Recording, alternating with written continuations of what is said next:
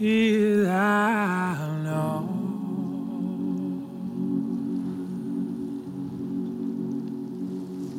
For I am with thee. Be not dismayed, for I am thy God. I will strengthen.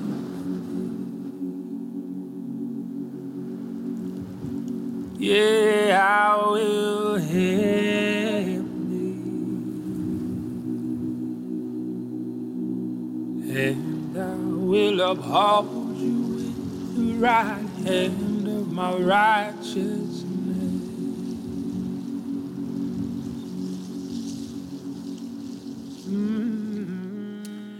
All right, well, good morning, everybody, and happy Father's Day weekend to all of you. Like Steve said, we just are so appreciative of all of those who wear the title as a father in the different ways that you can wear that title. So we just are so thankful for you. Hopefully you get a chance to celebrate the dads in your life today. And of course, welcome to all of you who are also joining us on live stream. Glad to have you that way as well. And so very excited today, not just because it's Father's Day, of course, because of that, but also because we are starting a 6-week series today. So for the next 6 weeks, we're going to be in this series that we are calling Living in Exile. And I am just so pumped about this series. I'm also excited because I want to say that if you're someone who is a guest here at the Medina East Campus, so it's your first time here, it's your first time back in a while, if it's your first time joining us on live stream, I don't think you could have picked a better week to be here. And the reason for that is because we are starting this new series. And we oftentimes say here at Grace that the beginning of a new series is really one of the greatest opportunities to get connected and to kind of get involved in the church. And so I would actually even encourage you and maybe even challenge you that if you're a person who's kind of investigating Grace Church and you're trying to figure out, is this the church? Is this the place for you? I would encourage and challenge you to maybe lock in with us for the next 6 weeks as we get a chance to go through this series together. And I would give you a chance to maybe get to hear the whole conversation front to end. That would also give, hopefully, us a chance to get to know you a little bit, and also would give you a chance to get to know us a little bit through that whole kind of time together. So I'm very excited about that. So the next 6 weeks, what we're going to be doing is we are going to be journeying through the first 6 chapters of an Old Testament book that was actually written back in the 6th century BC. And I got to say that as I've been preparing and as I've been planning and praying for this series for the past few months, I am so excited for what is in store as we go through this series together. Even though the text that we're going to be looking at was nearly 2,600 years ago now, my hope is that you're going to see in this series that the topic that we're going to be dealing with and the topics that are addressed in this book that we're going to be reading are deeply and strikingly relevant to the time and the place that we find ourselves in today. In fact, I thought just as a way to kind of start off the series, I thought that maybe I would show you just a series of comments and questions. And I want to just ask you, maybe kind of rhetorically, to see if you personally can find yourself resonating with, or maybe you would even say that you find yourself saying some of these comments and some of these questions. All right, so just as a way of teeing up the series, how about this one? How many of you would say, and again, it's kind of rhetorical, but how many of you would say that you can really resonate, that you find yourself saying or thinking something like this? Values in our society seem to be changing at an alarming pace. And so I find myself sometimes anxious, angry, and or fearful of what the future might hold. All right, so maybe some of us would kind of feel this way, that we would look and we'd say, man, it seems like things are changing at such a rapid pace, and more specifically, it seems like values are changing at such a rapid pace that actually I feel a little bit nervous and I feel a little anxious about what the future might hold. You know, it's actually really interesting if you just even stop and think about what the past few decades, the change that we've seen just over the past few decades in our society. Like if you were just to say, let's just say the past 36 years, which some of you might be thinking, that is an oddly specific amount of time. Why did you pick 36 years? The reason I picked 36 years is because that is the span of time between the Top Gun movies. And so the original Top Gun, 1986, the new Top Gun just came out, which by the way, if you haven't seen it, totally worth it. It's a great movie. But this is the way that I tend to chronicle time. It's through Top Guns. And so from the span of the first Top Gun to this Top Gun, just think about the amount of sizable shifts that we have seen within our community and within our world. For better or for worse, things in our society have radically changed. There have been seismic shifts that we have seen in some of the fundamental building blocks of society. And so, for example, the way that we understand justice, the way that we view gender, the way that we define marriage, the way that we view the family, the way that we understand human rights, the way that we understand education, there's been massive shifts in some of those things. And so some of us might find ourselves feeling this way. Or how about this one? People are divided in an unparalleled way. How do I maintain personal convictions and healthy relationships with people who have opposing views? And so for sure, no matter what commentator you listen to, whether it's a political commentator or a religious commentator or a social commentator or whoever it might be, everyone is basically saying the same thing, that we are living in a time where we are very polarized within our society. And in a lot of different ways. We are politically polarized. We are racially polarized. We are sexually polarized. We are ideologically polarized. And some of us are asking the question, how do you maintain personal convictions and at the same time navigate relationships, maintain healthy relationships with that? And that's not just an issue that we see in the world out there. For so many of us, that's an issue that lives right in our own living rooms, right? We face it every time there's a family get-together, or it confronts us maybe within our own family structures, maybe with your parents or your kids, or even in your own marriage. You find yourself asking these kind of questions. How do you maintain healthy relationships in the midst of a very polarized time? Or how about this one? I feel an increasing pressure to conform to the values and ideologies that I don't entirely agree with or fully understand. And maybe for some of you, you resonate with that. And I know I could just tell you personally, I definitely feel that way. I feel like right now there are so many competing and loud voices coming from so many different directions that come with a considerable amount of force, that are basically saying you need to think this way, you need to act this way, you need to believe this thing, or you need to navigate life this way. And quite honestly, sometimes I feel confused because I don't know if I agree, or sometimes I don't know if I fully understand the thing that's being pushed. And so sometimes we can be confused with how to respond to that. Or how about this one? What does it look like to please God in a world that seems to be ever increasing in adversity to the teachings in the way of Jesus? I think those of us who follow Jesus, and of course, I know that not everyone here today is a follower of Christ. Some of you are maybe still in the process of investigating Christianity and those kind of things. And let me just say this, we say this all the time, but I genuinely mean this from the bottom of my heart. If you're a person who's investigating Jesus, we count it such an absolute honor that you would let us be part of your spiritual investigation. We don't take that lightly at all. But for those of us who do follow Jesus, I think there's a real tension that we feel. I don't think it's any secret that part of what we're seeing in the seismic shifts of society is that it seems like there are further and further steps away from the way and the teaching of Jesus. And so what does it look like to honor God in a society where you see these things happening? So I could probably list a whole bunch of other things, but I think you kind of get the idea here. And here's what I'm hoping. My hope is that if you can resonate, or if you find yourself kind of agreeing with some of these statements or even saying some of these statements at certain times, my hope is that what you're going to see is that the Bible actually has a whole lot to offer in the way of guidance into how we navigate through these tensions. And I believe that there is no better book of the Bible to go to than the one that we are looking at together. And so what we're going to be doing in this series is we're going to be looking at the first 6 chapters of the Old Testament book of Daniel. Daniel, that's right. We're going to be looking at Daniel. In fact, I would love to invite you right now, if you got a Bible, why don't you open it up with me, and we're going to go to Daniel chapter 1. Okay, so Daniel 1, grab a Bible if you would and get there. If you did not bring a Bible or you don't have a Bible app, you can get to Daniel chapter 1 on page 719 in the Bibles under the chairs. You should be able to find one there somewhere.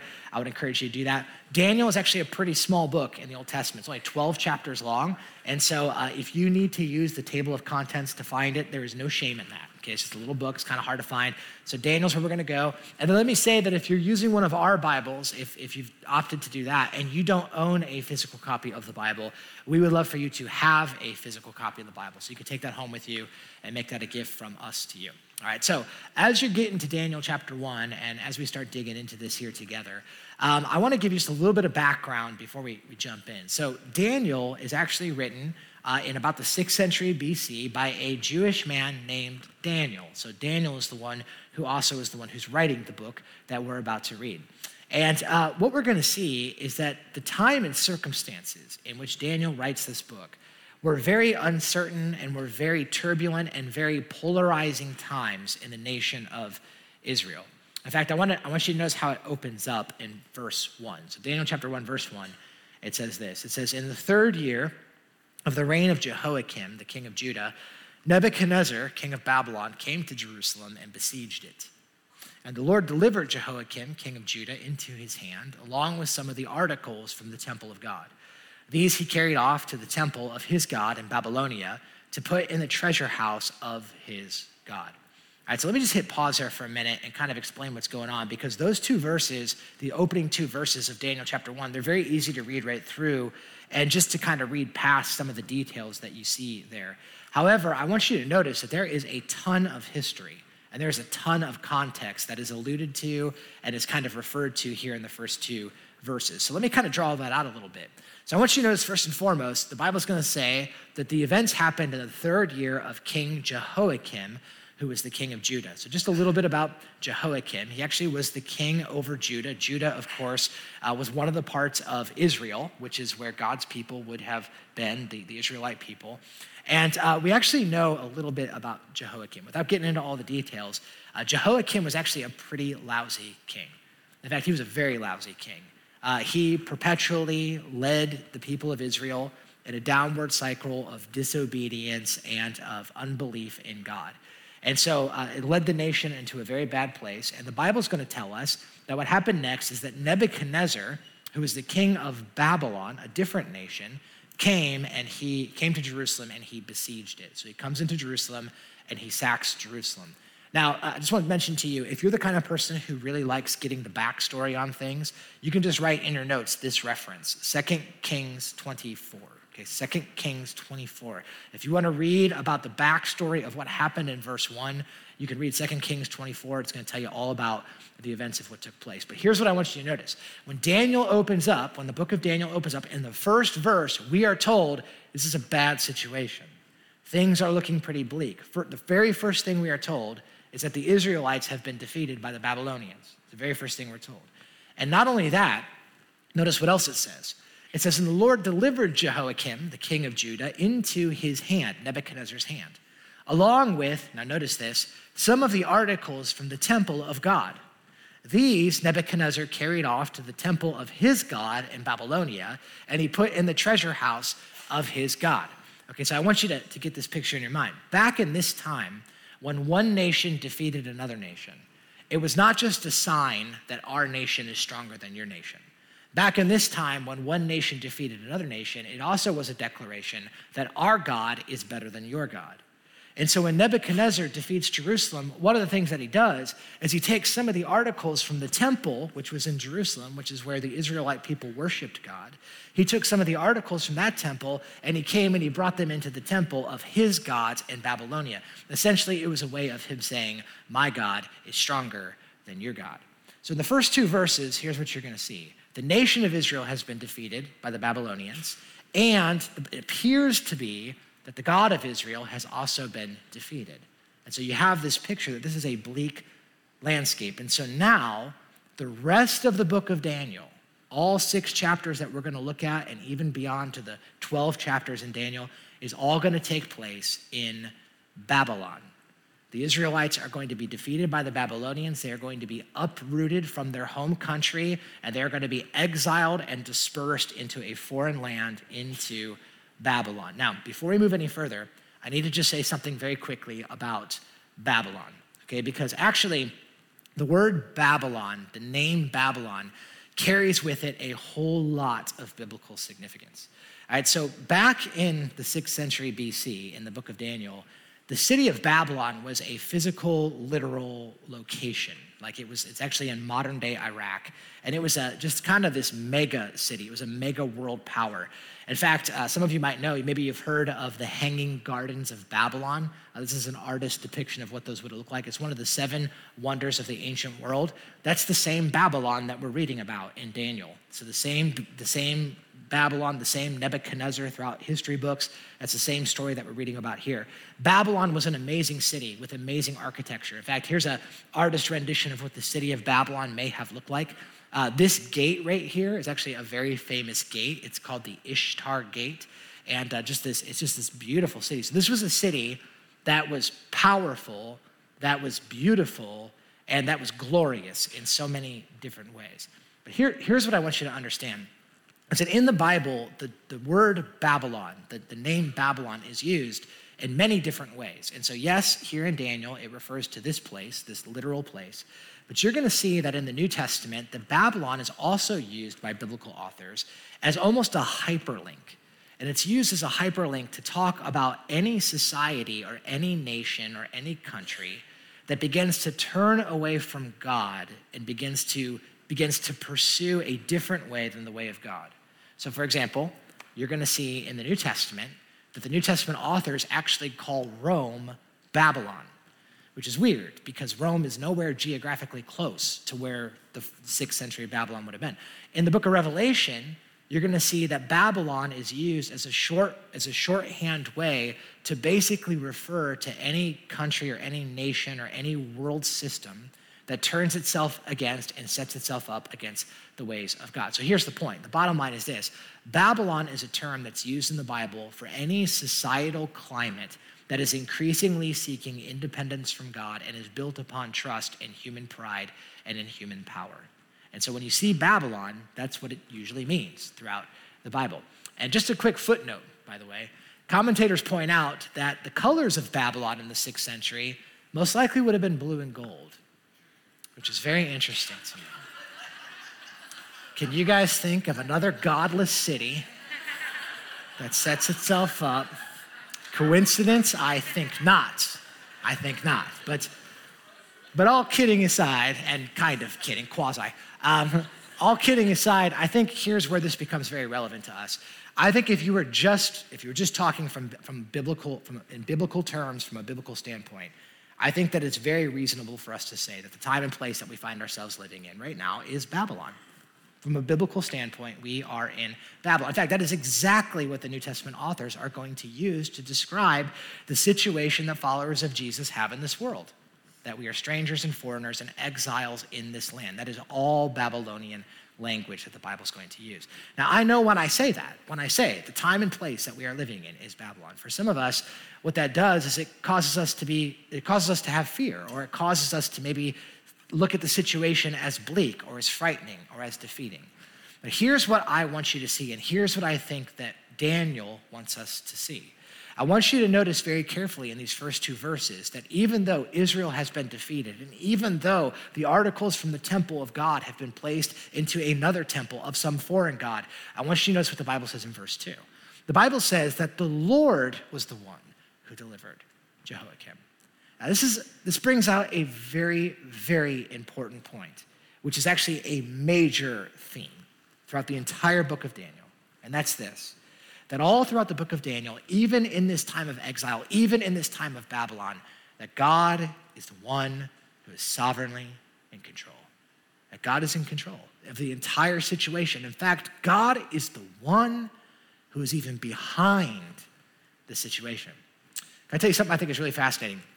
In another book in the Old Testament, Jeremiah was actually a contemporary of Daniel.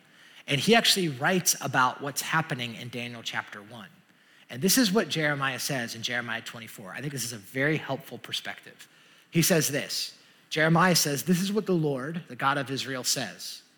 Like these good figs. So Jeremiah has this vision, and there's these good figs and there's these bad figs. And then the Lord speaks to him, and he says, like these good figs. Now watch this.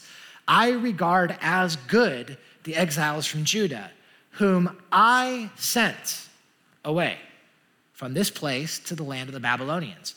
My eyes will watch over them for their good, and I will bring them back to this land. I will build them up, and I will not tear them down. I will plant them, and I will not uproot them. I will give them a heart to know me, that I am the Lord. They will be my people, and I'll be their God, for they will return to me with all of their heart. You see, I think Jeremiah gives us a very healthy perspective. And what Jeremiah helps us see is that sometimes God puts his people in Babylon because there's certain ways that he wants to use them, and there's certain ways that he wants to grow them. And sometimes it's by God's plan and it's God's design that he is the one who strategically puts his people into these places so that he can use them and that he can grow them. That is a very helpful perspective. So what happens next in this story? So check this out. So watch what happens next. So the Bible says Israel is defeated. It talks about how Nebuchadnezzar takes the stuff from the temple. He brings it into the temple of his gods. Now watch this next thing. Then the king, Nebuchadnezzar, ordered Ashpenaz, who was the chief of his court officials. Now real quick on that. Some of you have different translations, and it might say that Ashpenaz was the chief of the eunuchs. And that's actually really important. I'll come back to that here in a second. So he was the chief of the court officials, and he ordered him to bring into the king's service some of the Israelites from the royal family and the nobility, young men without any physical defect, handsome, showing aptitude for every kind of learning, well-informed, quick to understand, and qualified to serve in the king's palace. Okay, so let me help you understand what's going on here. What Nebuchadnezzar does here is actually very brilliant. Nebuchadnezzar was actually a pretty brilliant leader. And one of the things that he did is after he would defeat a nation, rather than killing all of his enemies, which is what a lot of people did back in this time, he was very wise. And he instead would assimilate his defeated enemies into his kingdom. He would exile them and assimilate them. And one of the things that Nebuchadnezzar would do is he would pick out the best and the brightest of those that he had captured, and he would put them into his service. He would have them work for him. And so you can see that that's the case here. And so what kind of people was he looking for? Who was he looking for? Well, notice the resume. It says he was looking for young men without any physical defect, handsome, showing aptitude for every kind of learning, well-informed, quick to understand, and qualified to serve. And let me just say, if you're the kind of person when you read the Bible, if you're like more of a visual learner and you kind of need like a visual, like an illustration of like the kind of person Nebuchadnezzar was looking for. I'm just kidding. Actually, you want to hear something interesting? Commentators will point out that who he ended up picking was actually probably teenage young men, guys who were high school age, 15, 16, 17, 18 years old, is probably the kind of guys that he picked. And he said, I want to bring these guys into my service. So what did that look like? What did that entail? Well, notice the next thing. It says he was to teach them, Nebuchadnezzar was to teach them the language and the literature of the Babylonians. The king assigned them a daily amount of food and wine from the king's table, and they were to be trained for 3 years, and after that they would enter into the king's service. Among those who were chosen were some from Judah, and now we're going to be introduced to these 4 guys who are incredible guys that you're going to be familiar with for the next weeks to come. Daniel, the one who wrote Daniel, Hananiah, Mishael, and Azariah. Daniel, Hananiah, Mishael, and Azariah. Now, I want you to just think about me for a minute. Okay, I just want you to imagine this scenario. Imagine the cultural disorientation that these young men must have been facing in that moment. Right, they had spent their life, they had grown up in Israel.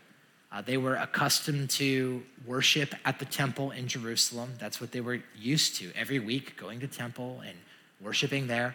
They would have been, their education would have been entirely through the Hebrew scriptures. So they would have been educated in the Old Testament. That's the worldview that they would have been acclimated to. And now all of a sudden, the Bible says that they are defeated as a nation. They are plucked from Israel. They are now finding themselves in Nebuchadnezzar's courts. And I want you to notice that now the Babylonian immersion project begins. And I want you to notice how thorough this immersion project was. What did it include? Well, notice the first thing. It says that they were to be taught the language and the literature of the Babylonians. For 3 years, these guys were to learn a new language, and they were to learn a new worldview. Have you guys ever read Babylonian literature? I don't know if you ever have before. You actually still can. One of the most famous pieces of Babylonian literature that we have is a creation account. It's a Babylonian creation account. It's called the Enuma Elish. And if you've never read the Enuma Elish, I can just tell you this. It is strikingly opposed and opposite to what you see in the Hebrew scriptures. And so in other words, what's happening? For 3 years, these guys are being indoctrinated with an entirely different way of thinking, with an entirely different worldview that is completely contradictory to what their faith has taught them their entire life. And so now they're being indoctrinated. So not only that, but the Bible's also going to say that the king also assigned them a daily amount of food and wine from the king's table. So they have to get acclimated to a new diet And they were to be trained for 3 years, and after that, they would enter into the king's service. Now, commentators will say that part of what was required to enter into the king's service was that most likely that would have meant that these 4 men would have been made eunuchs. And so we talked about verse 3. The Bible says that Ashpenaz was the chief of the eunuchs. These guys served under Ashpenaz, which meant that they most likely would have been made eunuchs as well. Now, some of you might be asking, what exactly is a eunuch? And so I'm just going to go ahead and answer that to save you from a potentially embarrassing conversation later. And basically, here's what a eunuch was. A eunuch was somebody who would have been castrated.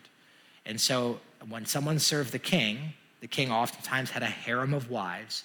And to ensure that there was no funny business that took place, anyone who served the king would have to be made a eunuch. Now, the reason I felt the need to tell you that is because of a story that I recently heard of an embarrassing situation that some people got themselves in. So I thought I'd tell you this real quick. It actually has nothing to do with the sermon, but it's just too good of a story not to tell.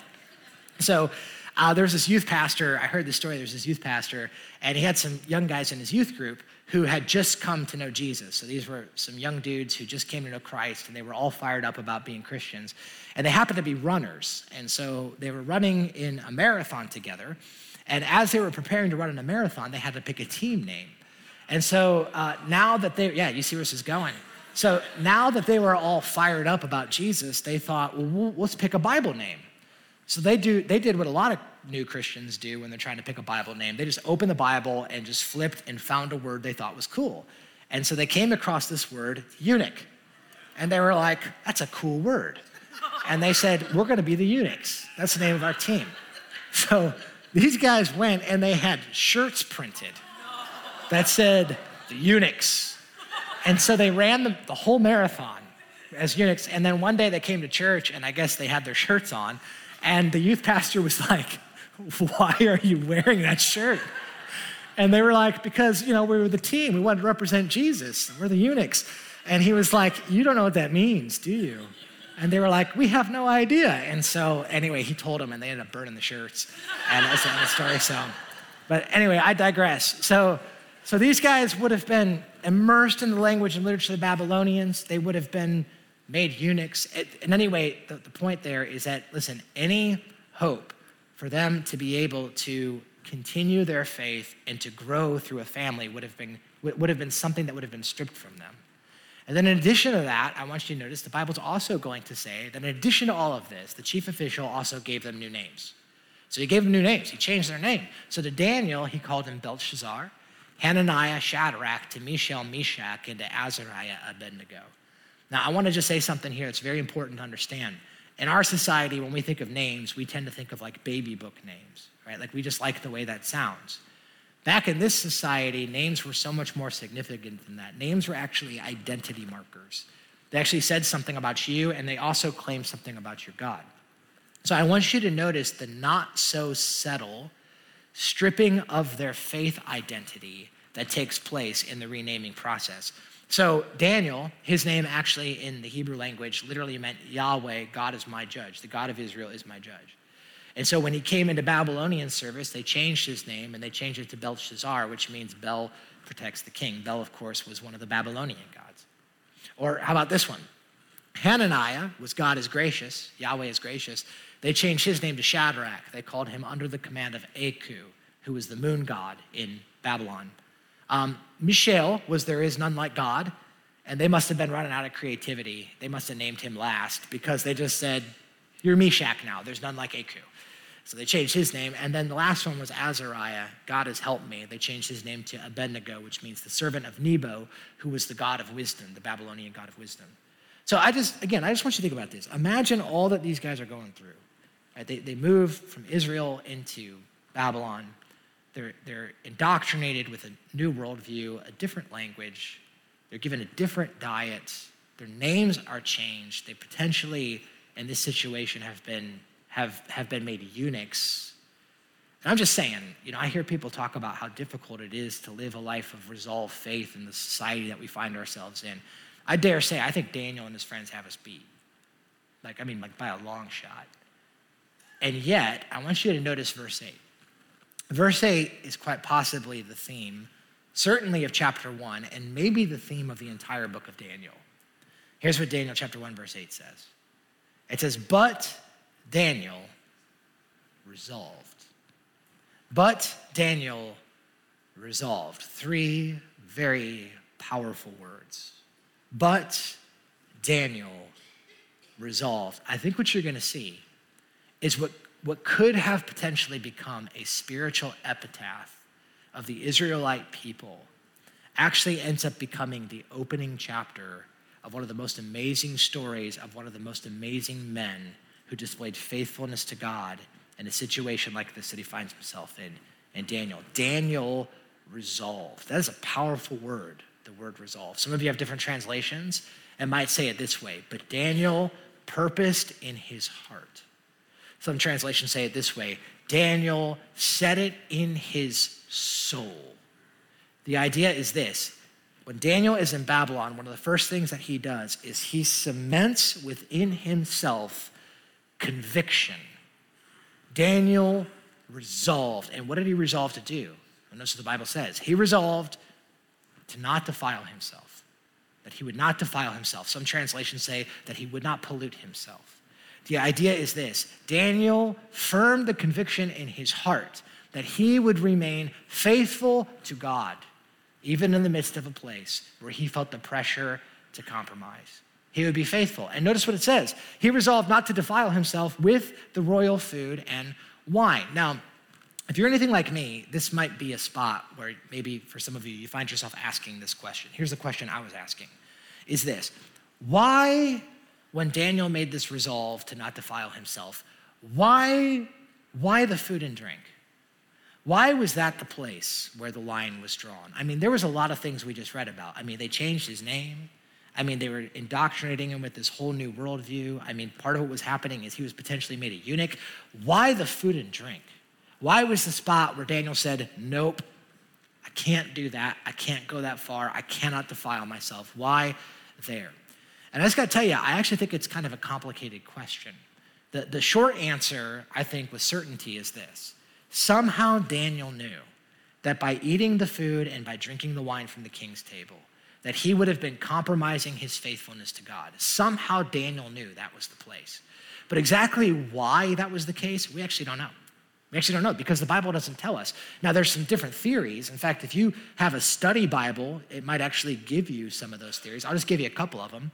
One theory was this, that Daniel could not eat the food and the wine from the king's table because most likely that food would have been sacrificed to idols, to pagan gods, to the gods of Babylonia. And by eating that food, it would have been a declaration that Daniel was essentially saying that he now worships those gods, and he couldn't do that. And that's very possible. It's very possible. Some people think this. Some commentators say, well, maybe the reason he couldn't eat the food and wine is because he was a Jewish man. And maybe the food at the king's table wasn't kosher. Some of you guys know this. There's tons of laws in the Old Testament that God gives certain prohibitions, dietary prohibitions about what his people should and should not eat. And so it's very possible that might have been the case too. Here's the point. We don't really know exactly what it was. Maybe it was both those things. Maybe it was a combination of those things. But either way, here's what I want you to lean in and understand. Daniel understood that this was the place, that if he was to compromise on this, that it meant compromising his faithfulness to God. And what I want you to understand, and what I think is so important for you and I to see, is that from Daniel chapter 1, at the very beginning, Daniel made a very important decision. And it was a decision that set the trajectory for the rest of his life, a life of faithfulness to God. And what was that decision? Is Daniel resolved. He resolved, I will be faithful to God. I'll be faithful to God. No matter what the circumstances around me, I will be resolved. And here's what I want you to catch, and I think this is so important for every single one of us in this room, and no matter what age you are, I think this is so important, is that Daniel resolved, and this is so key, he resolved ahead of time. He resolved ahead of time. Before he found himself in the court of Nebuchadnezzar with all of these things that were being pushed upon him, we're going to see that in the midst of that, Daniel resolved ahead of time. Before there was a book of Daniel, before the famous, infamous lion's den scene that many of you maybe remember from Bible school or whatever growing up, before any of those epic moments that happen in the book of Daniel, before any of that happens, we see ahead of time that Daniel resolved. Daniel resolved. And I think there's something here for us too. I think that in the same way, part of what we see is what does it look like to live a life of faithfulness in an age of compromise? I think part of it is you have to resolve who you're going to be and who you're going to serve, and you have to do it ahead of time. Ahead of time. What do you mean ahead of time? I mean before you go to school, before you start high school this year, before you go to college, before you move into that dorm and you enter into that scene. You have to resolve who you're going to be and who you're going to serve and what kind of character you're going to have. You have to decide that ahead of time, before you take that job, before you sign that new contract to go down that new career path, before you pursue that, whatever it is that you're pursuing in your career, you have to decide ahead of time. This is who I'm going to be. Before you go to work, before you step into that workplace environment where you know very well the temptations that lie there, you have to decide ahead of time. Before you go on that date, before you swipe right, you need to have it firmed in your heart.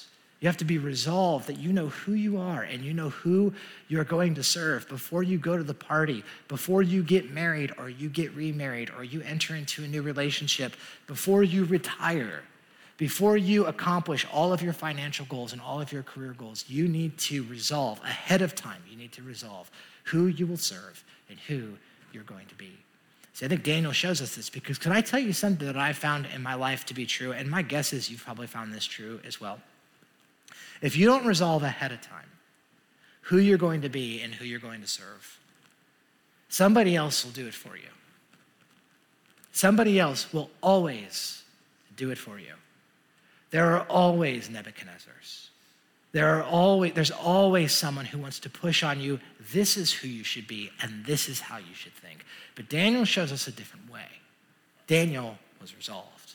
He was resolved. So let me summarize what happens, because the rest of the story is actually pretty awesome. So what happens is this: Daniel resolves. He resolves that he's not going to defile himself. And the Bible says, so his next step is that he asked the chief official for permission not to defile himself in this way. Now, I can't help but find this comical, all right? I don't know about you, but for me, when I read that passage, Daniel resolved that he wouldn't defile himself. The picture I have in my mind is that Daniel's like, yeah, I'm not going to put up with any of this crap. Like, that's the picture I have in my mind, right? And so I get this idea that Daniel's just like, all right, I'm not going to do this. I'm going to stick it to the man. So what's the first thing Daniel does? Daniel marches over to the official and he asks for permission. Because Daniel's so punk rock, I'm asking for permission to not defile myself. You guys, I actually think that's really helpful. I think this is actually very instructive. I think it is. What you're going to see is that resolve does not equal insubordinate rebellion. That's not what it means. That's not what it means in Daniel. Daniel asked permission from the official. Can I not defile myself, please? That's what he asked him. And interestingly, you know what the Bible says? The Bible says that the official is reluctant, but God shows favor, and he allows him. And so what happens is Daniel basically says this. Daniel says, listen, I know you don't like the idea, but we can't eat the king's food. We just can't do it. We can't defile ourselves. That would be unfaithful to God. And so what Daniel says is this, he goes, how about this? I'll propose a plan. It's a 10-day trial period. He says, let me and my boys, he said, let us just eat vegetables and drink water for the next 10 days. He says, after a 10-day trial period, test us. And if you find that we're strong and healthy and we're everything the king wants us to be, then so be it. So look what the Bible says. The Bible says in verse 15, at the end of the 10-day trial period, they looked healthier and better nourished than any of the young men who ate the royal food. Then later it says, in every matter of wisdom and understanding in which the king questioned them, he found them 10 times better than the magicians and the enchanters in his whole kingdom. You see God show up in a faithful way when Daniel and his friends resolve themselves like this. Now, I do just want to make a quick side statement. Some people read this passage and they think to themselves, I see what the Bible is saying. Daniel and his friends ate vegetables and drank water for 10 days, and they were healthier and stronger. Therefore, the point of the passage is that we should all be vegans. That's what this is saying. And I just want to tell you, if you're a vegan, that's great. That's awesome. I'm just going to say this, not the point of the passage. Not the point, okay? The point is not vegetables are awesome. Vegetables save the day. Not the point. The point is God is awesome. And the faithfulness of Daniel and his friends to be resolved was rewarded by the God of the universe in a miraculous way. So when you read Daniel, you see this whole situation, and you see Daniel and his friends live in this tension. How do you live out faithfulness to God in an age of compromise? How do you navigate that? And for the next 6 chapters, you're going to see them do that time and time again throughout the book of Daniel.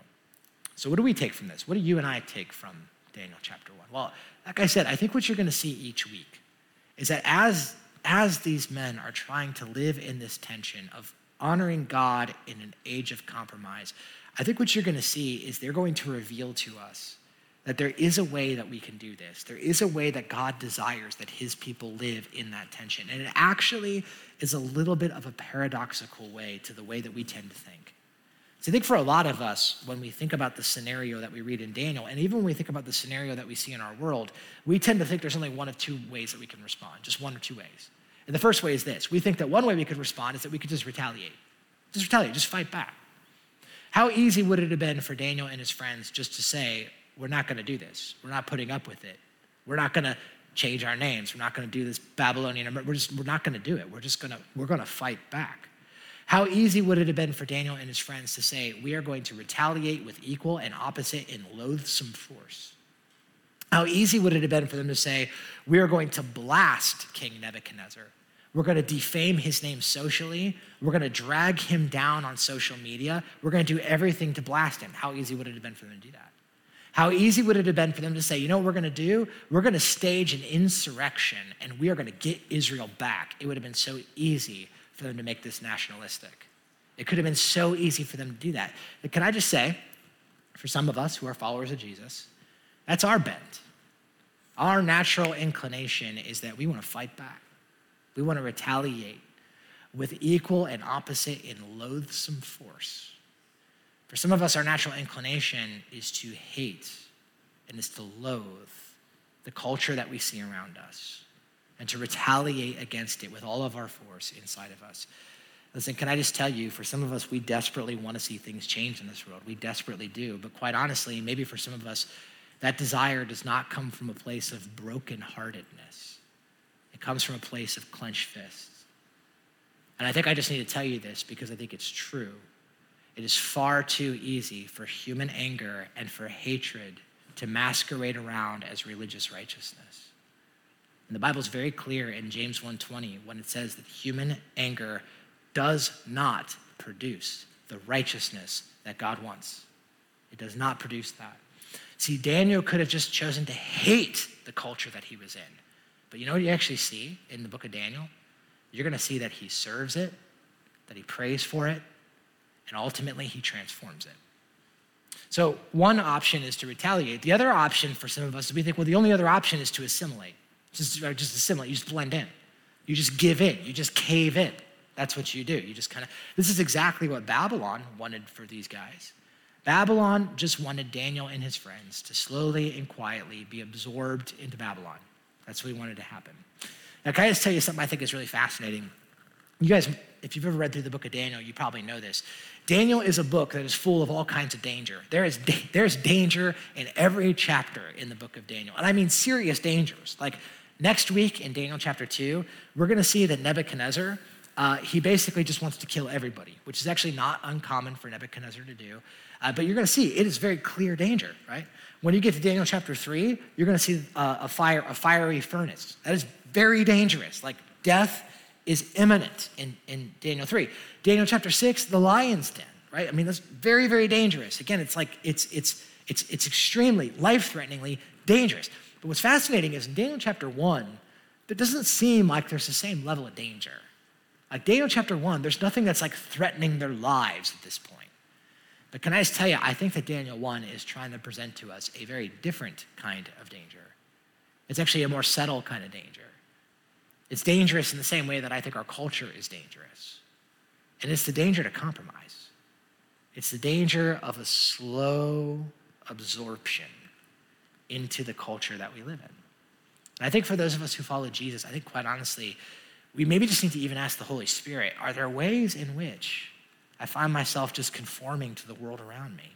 We see it in so many different ways. We can see it in Things like the way that we spend our money, the way we spend our time, maybe our entertainment choices.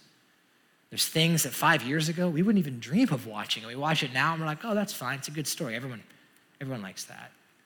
It just shows up in the amount that we drink today as opposed to what we did it shows up in so many different ways. And the ideas that we start to embrace that we years ago would think, no, there's no way because of what the scripture teaches. There's no way.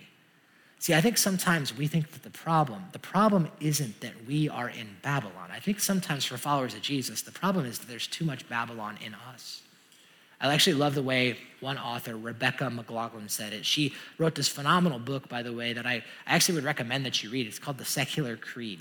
And in this book, it's very, very well done. She actually deals with some of the strongest and most debated ideologies that we see in our society today. Some of the confusing things and the voices that we hear, she actually deals with some of that. But I love what she says in her opening statement in the introduction.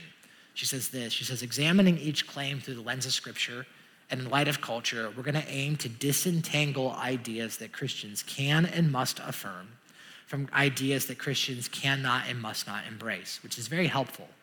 But then she says this next thing. She says, but we must first, this is where we have to start. We must first get down on our knees. First, we must recognize that the tangling of ideas in the secular creed has been driven not only by sin in the world out there, but also by sin in the church in here. We must fall on our knees and repent. And so I think that's good. I think that maybe a good starting place is for some of us to ask the Holy Spirit to show us, are there places that we find ourselves just assimilating into the culture that we see? So for some of us, we think there's only two options. We can retaliate or we can assimilate. And quite honestly, for some of you who are investigating Jesus, these are the only two versions of Christianity that you've ever seen. You've only seen Christians that hate the world, and you've only seen Christians that look like the world, and you've never seen anything different. And I just want to say that if you're a person investigating Jesus, I think that is it's a tragic misrepresentation of the heart of God. Because I think what you're going to see in Daniel is actually a third option. Daniel's going to show us a third way, and that's this: to eliminate, to illuminate, to stand out, to not retaliate, to not assimilate. We're not going to fight back. We're not going to blend in. We're going to stand out. And Daniel is going to show us that God can use our refusal to compromise and our refusal to hate as a vehicle to glorify himself through us. I love what Daniel says in Daniel chapter 12. I think this is a great verse. He says, those who are wise will shine. I like that. Shine like the brightness of the heavens. And those who lead many to righteousness will shine like the stars forever and ever. Will illuminate like light in a darkness, stand out. And what you're going to see throughout Daniel for the next 6 chapters is you're going to see Daniel do just that. Daniel does not retaliate. He does not fight back. Daniel does not assimilate. He does not blend in. Daniel illuminates. And you're going to see that he makes a difference in the world around him in amazing ways throughout the book of Daniel. And how does he do it? Well, I think it starts here. I think it starts with resolve. Daniel resolved who he would be and who he would serve. And he did that ahead of time. I want to invite the band to come up, and as they do, I just want to point out the last verse in Daniel chapter 1. This verse is a little mind-boggling to me. It says this. It says, Daniel remained there in Babylon until the first year of King Cyrus. Now, it's so easy to read right past that, but that's mind-boggling to me. Do you know how much time elapses between Nebuchadnezzar and the first year of King Cyrus? 55 years.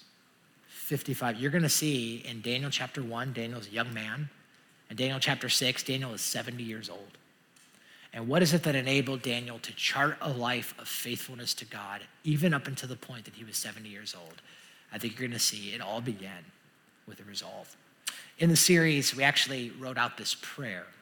And this prayer actually serves as an outline for the entire series of what's to come in the next several weeks. The prayer is this: Father in heaven, by your power and grace, help me to be resolved. That's Daniel chapter 1. Resolved to pray as a first response and not a last resort. That's Daniel chapter 2. Resolved to love and obey you no matter the outcome. You're going to say that in Daniel 3. Resolved to trust your sovereignty in times of uncertainty. That's Daniel 4. Resolved to walk humbly in an age of pride. That is all Daniel 5. And resolved to live with integrity at an age of compromise. That's Daniel 6. My hope is that this will serve not just as an outline for the series, but it'll also serve as the collective prayer that embodies our church, those who follow Jesus at the Medina East Campus. So here's how I want to end. I actually want to end by inviting you, if you are a follower of Christ and this is the cry of your heart, I want to invite you to pray this out loud with me as we close, okay? So just get that straight. I am actually asking you to speak out loud, all right? So on the count of 3, if you want to make this the cry of your heart as well, why don't we pray this together out loud, all right? 1, 2, 3. Father in heaven, by your power and grace, help me be resolved. Resolved to pray as a first response, not a last resort. Resolved to love and obey you no matter the outcome. Resolved to trust your sovereignty in times of uncertainty. Resolved to walk humbly in an age of pride. And resolved to live with integrity in an age of compromise. In Jesus' name we pray.